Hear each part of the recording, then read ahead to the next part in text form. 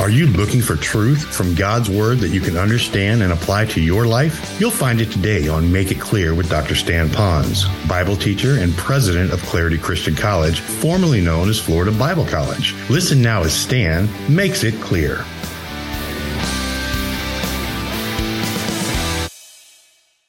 Every moment of our day, we need to be very cognizant of things that are happening as we're a part of God's mechanism of kingdom building in some way. That doesn't mean that you have to be quoting Bible verses all day and you run into a tree with your car. It does mean, though, that you realize that what's happening is so very important. But then it says this. It says these guys came up, but they didn't ask him the questions. They just thought. I think one of the greatest dangers in coming to know Christ is not asking a question when you have one. And what I would like to say is that had those guys asked a question, I believe in the context of Scripture that Jesus would have been just as compassionate and would have taken just as much time with them to explain why he was talking to the woman, what he was wanting to get out of this woman, and what was happening at that time. But those guys never heard it. So guess what? They had to hear this story later on. They didn't get a chance to see it up close and personal. Well, I hope if you right now have a question about what does this all mean that this pastor's been ranting about for the last 30 minutes or 45, whatever, I want you to go to a person that you respect, someone that you sense that cares for you as a person, and if you will, sit down with them in undistracted time and without any defense up and just say, I want to hear what you have to say about this. What does this mean? Why did he say this? Who is this Jesus? How can he be God? Why is it by faith alone in Christ alone? Would you help me with this? Now, later on, once you have the truth, then you have to sort it out between you and God and the Holy Spirit, and that's it. The only other person is going to do is come alongside you. And like Jesus, take the time with the compassion and with the same message that Jesus spoke, which was going to heaven, was by faith alone. Well, that being said, let's go a little bit further now. So she now leaves and she goes into the city, and there's a little dialogue that goes on, and she now talks about Jesus a little bit. And so these men went out of the city and were coming to him. We will come back to that in a moment. Meanwhile, which means while this is all going on, so there's a lot of drama, like a 3-act play going on, but at the same time. Meanwhile, the disciples are urging him, saying, Rabbi, eat. You got to eat. And so Jesus now begins to have a dialogue with his guys. But he said to them, I have food to eat that you do not know about. Look at the disciples. Wait a second, didn't we just go into the city? No one brought food. Did any of you guys? Philip, Nathaniel, Andrew, Peter, John? Did any of you bring anything to eat to him? Did you? And of course, if you read it in the Greek, it has the implication that, no, we didn't do this. Nobody brought something. What's this about food? And Jesus then said to them, my food is to do the will of him who sent me and to accomplish his work. Well, folks, if you want to know what God's will is for our life, and if you want to be Christ-like and God-like, or Christ-like and godly, you could look at this verse and say, look up here, the will of God for our life, whether a butcher, baker, candlestick maker, is in some measure to make sure that we're getting the message of the gospel out. Jesus said, I did the will of the Father, which was to do what? Look at the passage. It says here, to do what? To do what he sent me to do and to accomplish his work. So labor in the harvest. Here's how I look at that. What was he sent to do? Scripture says Jesus came, he was sent by the Father to seek and to save that which is lost. So everything he did was to communicate the message of the gospel. Win them and train them, we might say. I'm going to really reduce it to win them and train them. But even if you win and train him, that wasn't enough for Jesus. He had to finish the work. When it said he finished the work, he had to accomplish the work that Father had for him to do. That was to die on the cross and then rise again. So when he was on the cross, he said, it is finished. So all of this pre-stuff was doing the will, and then the final will was when he died. So here's how I apply that to my life. What is the will of God for my life? Whether I'm a preacher, butcher, baker, candlestick maker, I am to do what I can to engage people at the appropriate time, as far as they would allow me to do it, within the confines of what I'm permitted to do, to give them the gospel. But I do not finish that until the end of my life, until I finally die. David said that he wanted to do all that he could before he died, even as an elderly man. And then back in Scripture, it talked about that he wanted to reach his generation in his generation until he died. And I hope whatever you're deciding to do, that you guys will not give it up, that when you retire, you don't retire, you redirect. You're doing the Father's will until it's finally in. And those of you that are crossroads in your life, you're going to change from one career to the next career. You're going to change from one location to the next location. And God is doing that. or God has given you that ample privilege of making your own choice, that you would then humbly get alone with God and say, God, it's still about kingdom building. I want you to reframe me, review me, refocus me. How can I take that same message with time, compassion, and the clarity of the gospel of faith alone? How do you want me to do this? And I'm going to tell you, the Lord is going to smile. He's going to come alongside you, and you have a pure heart. He's going to direct you to do these things. And you'll be so fulfilled at the end of your life because you can look back and say, I did the Father's will. How special that is. Well, that's not all that he did. It goes a little bit further in the passage. So he said, I wanted to do that. And now he gigs them a little bit. He says, do not say there are yet 4 months, and then comes the harvest. Behold, I say to you, lift up your eyes and look into the fields, that they're white for harvest. Oh, man, what a passage. I wish I could take you back in time, because I believe that this was probably December or January. Harvest was coming soon. We're seeing how the stalks of wheat, because this is a very farming, agricultural illustration here that he's using. If you look at it, there'll be green fields along the hills. Carol and I have had the privilege of being in Israel in March, and so everything is lush and green after Christmas. We've been there in November when it's dry after the summer, so it's green all the way around. And so now these wonderful grains are coming up, and while they're coming up, at the very top of them, when the grain is ready to be harvested, some of you have seen this even in our beautiful fields here in America, those little top grains are so light beige that they look white, starkly contrasted against a green background. So these guys would know what I mean. They're white in the harvest. They're ready to go. One commentator says it also could be a double meaning. I thought, double meaning was this. Do you remember we go back a few verses? They talked about how these men were coming out of Sychar to Jesus to find out what did this woman really have to say. They often wore white robes back then. And the white robes would be stark up against whatever dark background that would be coming from the city. And so these guys are coming in white. So in a sense, he's looking at these guys and says, just like a farming thing, the harvest is ready to go, white in the harvest. Look at white's coming at you right now, and the harvest field is ready. Jesus already knew that they were ready to trust Christ. We read it later on, but we already know he knew that, and these guys were coming to finally confirm it when they arrived to talk to Jesus. So he's saying, listen, guys, it's already there. Are you all tracking with me so far? Can I have a couple more moments? That's another word for minutes. All right, so early in my ministry, like 25, 30 years ago, there was a big teaching that was going around called Spirit-led witnessing. And the idea was, don't witness until you were led by the Spirit. So that taken so far that people that were Christians, especially in this college I was a part of, there were some college students that were really into that deeper life, not to witness or share your faith until you're led to do that. And the argument was, you don't want to pick fruit before it's ready. All right, so in other words, you want to wait for it to be ready, then pick the fruit. So they would wait for Spirit-led witnessing. Well, I was teaching evangelism, and when I was, that question came up in the class, and they said, Stan, or Professor, what do you think about that? I said, I believe that there is Spirit-led witnessing is right and wrong. Spirit-led witnessing is, yes, the Lord is going to lead me how to open a conversation, maybe what to say, when to close, what verses to use, go with the flow. God is guiding me. He's the one doing the witnessing through me, so I want to partner with Him, etc. That's Spirit-led witnessing. However, I'm still under the command to witness. So now it's not I'm going to wait around until God finally kind of kicks me in the side, in the Yokoli, to get going again.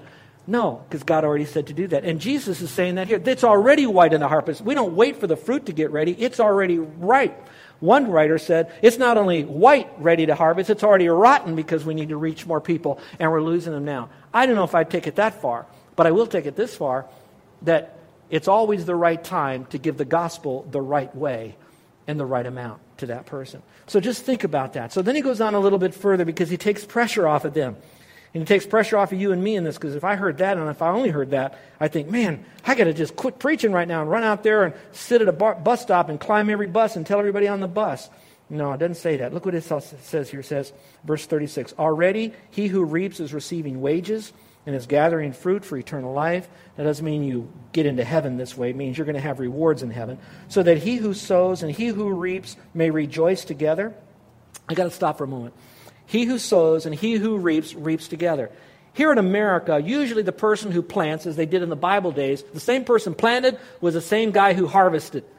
What he's now saying here is, there's going to be some that will plant and some will harvest. But they don't always have to be the same person. However, they both will be partaking of the same reward as long as one is doing one is doing the other for the glory of God. planting and harvesting for His glory. So it doesn't really matter. And that whole truth comes out later on as Paul, under the inspiration of the same Holy Spirit, then says it to us, that some will do the planting, some will do the harvesting, but God gives the increase, and it doesn't really matter. So some of you will have the privilege of standing before thousands or writing tracts or sharing the gospel. Others of you will be ditch digging somewhere on some mission field, but all of you are going to be part of it. In this church, there's some of those that do so much work in the kitchen and so much cleaning up around here. And yet, when I give the gospel, people think, oh, look at Pastor had 4 people get saved, 1 person got saved. It's not me. We're all in this thing together, brethren. And that's what's so exciting. So you're going to get the reward too, as long as you did it with love and faith and a pure heart. What goes on here to say? For in this case, one sows and another reaps. I sent you to reap that for which you have not labored. That's true. Some will reap while others do more work. In this context, John the Baptist was before these guys, these disciples. Jesus was before all of them. Other things were happening, but now these guys coming out of Sychar, you're going to reap this thing. Others labored, and you now are going to enter into their labor because you now got to get busy. Verse 39, from that city, many of the Samaritans believed in Christ because of the word of the woman who testified. He told me all things what I have done. That's what she said. And that piqued their interest.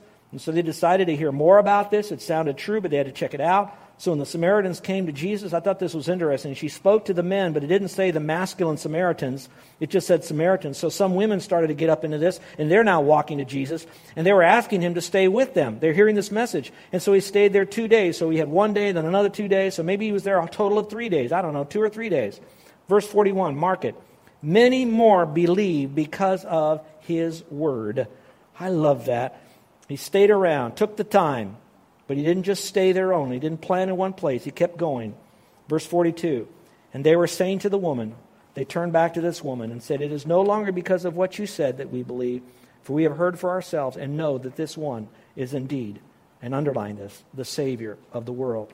With that, I think through the rest of the passage, I'm believing that this woman became a believer in Christ. One, she heard the message of taking of the water freely. She asked all of her questions. At the end of him saying, I am Christ, she went out, she told them, and all of them coming back together again, they're now saying, we're believing that He's Jesus the Savior, on your word, but now even more on the Lord's word. I got to bring this to a close. I got to, but I want to just give you a couple implications. Just listen to this. I got about 3 minutes. If you want to write these down, fine. If you want to get it on the CD later, that's okay. What did this passage teach Stan Ponz? I only had time for a few. One, it taught me that Jesus launches cross-cultural evangelism. He went to the Jews first, Nicodemus, and then he also went to the so-called Gentiles, the mixed breed, with the Samaritans. So he cross-cultured this thing. So I don't know what your cultural background is. You might feel more comfortable in your culture. That's great, but don't restrict yourself to that culture. Go cross-culturally. Number 2, Jesus models cross-gender evangelism. Most of the time you're going to find him engaging masculine men, all right? But a few times he will do women. And if you're going to see how do I talk to a woman about the gospel, follow this illustration. Not once did he get personal with her other than to reveal her sin. He did not try to stir up a relationship. They didn't talk story about general stuff. There was no flirtatious going on. He started with the need, stayed on the need, ended with the need, and a great revival broke up. And I believe he kept his distance. And there's no inclination that he touched the woman in any affectionate way. Number 3, Jesus demonstrates personal evangelism versus event evangelism. This is huge to me. I think the church today is really generating so much energy and money towards doing great events that do reap some souls. I'm not going to ever put that down. We'll have events here. We continue to do them and hope we have more. But listen. If we put events over personal evangelism, we're going to lose it. What we really need to do is to do personal evangelism. In fact, I'm wondering sometimes if we didn't have as much of the other and we just did personal evangelism, we all might reach more people.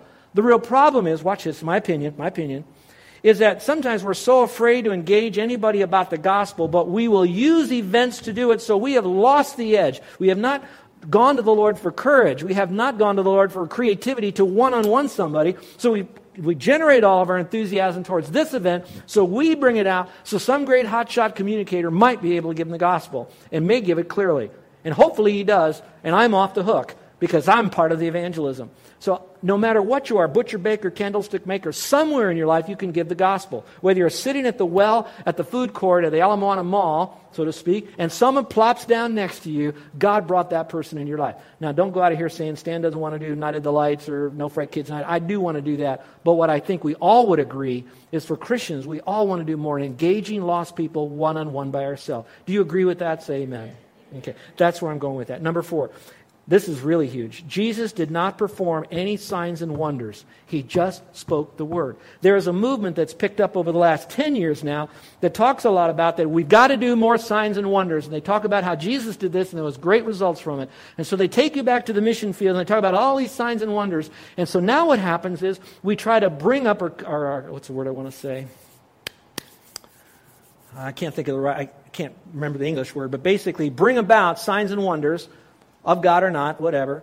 And we rely on that to be able to catch the minds of the people to now think, oh, there's something supernatural about that guy or that message.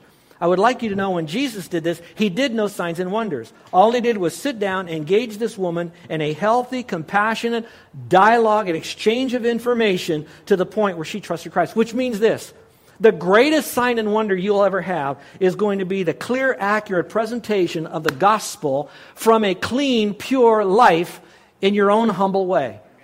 Now, that doesn't mean don't do the sign or don't look to that kind of stuff, but it does mean don't put that over this. Can God do that? Yes. Did he do it with Nicodemus? He did so many they couldn't write them all down. Okay, I realize that. But it's not us conjuring up, that's the word I was looking for, all these signs and wonders. Don't put the emphasis on that. All we need is the clear, correct presentation of the gospel in a compassionate relationship. Number 5, Jesus' disciples brought food to Jesus from the city. This woman brought people from the city. So I don't care how spiritually mature and how long you've been around Jesus. Sometimes it just takes a poor woman over here that doesn't know much, is a person of challenged background, but she has a greater burden to engage her culture for the gospel, to start talking about Jesus. They talked about bread. She talked about the bread of life. Now think about that for a moment, okay? Doesn't mean don't go for food and all that, but at the same time, keep the main thing, because he said, I have food that you don't even think about. And then 6, worship is from the inside out, not the outside in. So you could be the one that jump and jive and all of that kind of stuff, but if you're not worshiping the Lord with a pure, clean heart properly, all that other stuff is just motion. On the other side over here, you can have a close, clean walk with the Lord and never jump up and down. And you can have a quiet, still honoring of God in your own still way, seated in your chair while everybody else is raising hands. And then lose it the moment you start criticizing those people who are raising their hands and clapping and judging them. So it's all from the inside with a pure heart. Who, what, when, where, why, and how. I'm almost done. 7, salvation is by faith in Christ alone, not by doing good works. He didn't front load the gospel by telling her, get rid of the man you're with, then you can trust Christ. Afterwards, he didn't say, get rid of the guy. Later on, we talk about living a clean life afterwards, but not to get saved, but because you are. And last, think about this. Evangelism starts with you, but it always ends with Jesus.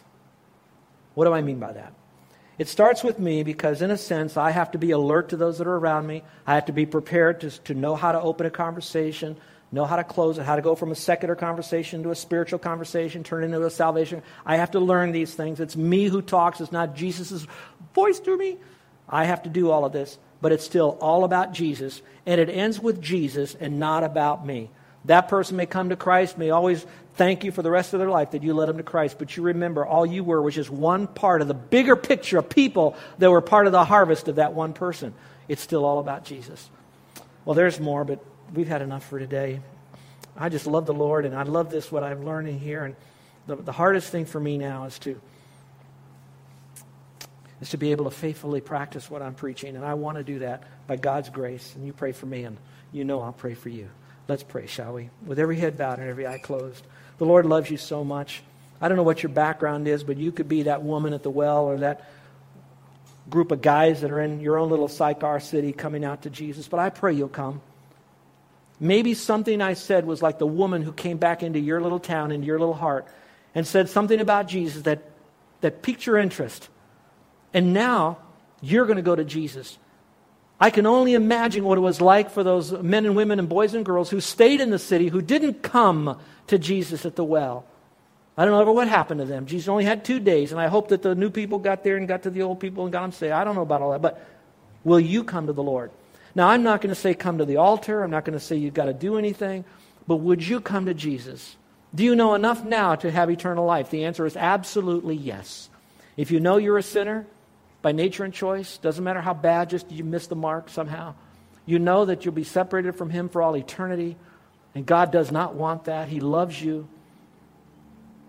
That you have to be perfect to get there, but you'll never be perfect, and that's why it's not by your works. And He says that it's not of your works. Do you believe that Jesus, living, He loved you? Dying, He saved you. Buried, He carried your sins far away. Rising, He justified you. Declared you righteous. If you believe in Him, and that's where it's all at, the center is, will you drink of that water now? Will you now receive Christ as your personal Savior? How do you do that? Just simply transfer your trust from what you're trusting in yourself or something else and place it only in the great I am, Jesus Christ. Do it right now. You can't make a mistake. This woman at the well, she didn't know half of what these disciples knew. They'd already been with Jesus for a month or so, maybe longer. She was just with Him for an hour or two.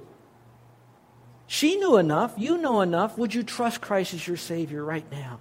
Later on, we'll work on your questions. We all have them. I still get them. I have to go to the Lord and go to His Word and go to some study to get those answers. But it hasn't changed my belief. In fact, those questions and getting the answers only grounded my belief and showed me that what I really did do was right. Just like those guys. They believed the woman and they believed Christ. They were growing in their faith, which we'll talk about 2 weeks from now. I'm going to talk all about faith healing in 2 weeks. But for right now, would you trust Christ? If you're doing that and you'd like for me to pray for you, I'd like to. So I'm going to ask you to raise your hand in the stillness and the privacy of this room. Every head is bowed, every eye is closed. No friend or family member can see you right now. I'm going to ask you to raise your hand if today and here you are now once and for all trusting Christ as your Savior for the forgiveness of all your sins so you too can have everlasting life. Now when you raise your hand, that doesn't save you. Me praying for you doesn't save you. You were already saved the moment you trusted Christ. Now you're just letting me know that. So this is kind of post-salvation. Not to get saved, not to stay saved, just because I love you. And I like to pray for you. Wouldn't you want to have a pastor pray for you right now? I think so. I'm not going to describe you in my prayer. I'm not going to have you stand up or be embarrassed, but I'd like to pray for you. So with every head bowed and every eye closed, is there anyone here that's finally ready to say, today is the day and I'm trusting Christ? So don't say a word. If you're doing that and you're trusting Christ, would you quietly put your hand up so I can see it? Is there anyone at all? Anyone at all? Put your hand up right now. Thank you. Thank you. Now, I don't mean you've done it before, but right now you're saying, oh, Lord, I know that you died for me and rose again. I don't know everything else about this, but I know that you're my entrance into heaven. I'm trusting you to take me there in the authority of your word. All right, Christians, how many of you did God speak to you in some measure about evangelism? Something you picked up, something that kind of is taking you to another level of observation and implication from this wonderful event in Scripture so that you're growing. What are you gaining from this? And you're sensing some growth, some things you're going to think and do differently based on the word that was taught to you today. And you'd like for me to pray for you. Would you slip up your hand? Is there anyone at all? Amen. Amen. Pray for me. Remember, my hand is up too. Our gracious Heavenly Father, we come to you right now. We want to thank you that you, the living evangelist, is inside of us. And that, Father, we don't have to model someone else necessarily, but we do have to know you and trust you and yield to you. And that you, Father, will work the evangelism through us and our personality, our style, so to speak, our giftedness even. But that, Father, that we would not violate the first cardinal rule in evangelism, which is to open our mouth and speak to people about you with a clean life.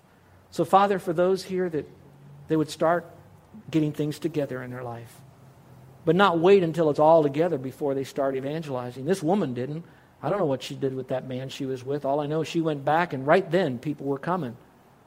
So she started right then. And so the cleaning up probably took time afterwards. So for us, Father, let it be with us.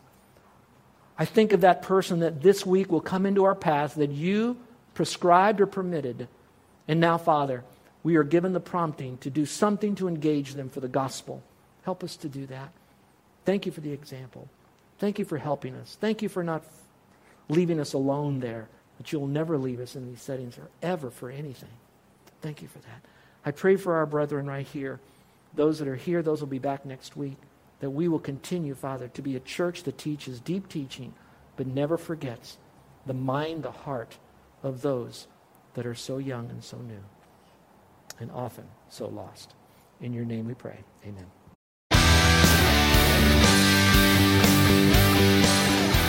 This is Joe Ponz, and I want to thank you for listening to Make It Clear with the teaching of Dr. Stan Ponz, founder of Make It Clear Ministries and president of Clarity Christian College. Make It Clear is dedicated to taking the Word of God with clarity into every person's world. It's the support of listeners like you who make the ministry of Make It Clear possible. You can provide your tax-deductible gift to Make It Clear online by going to makeitclear.org. That's makeitclear.org. Thank you for helping us make it clear. If you would like to have Dr. Ponz speak at your church or event, please email us at tellmemore@makeitclear.org. That's tellmemore@makeitclear.org. Thank you, and remember to make it clear.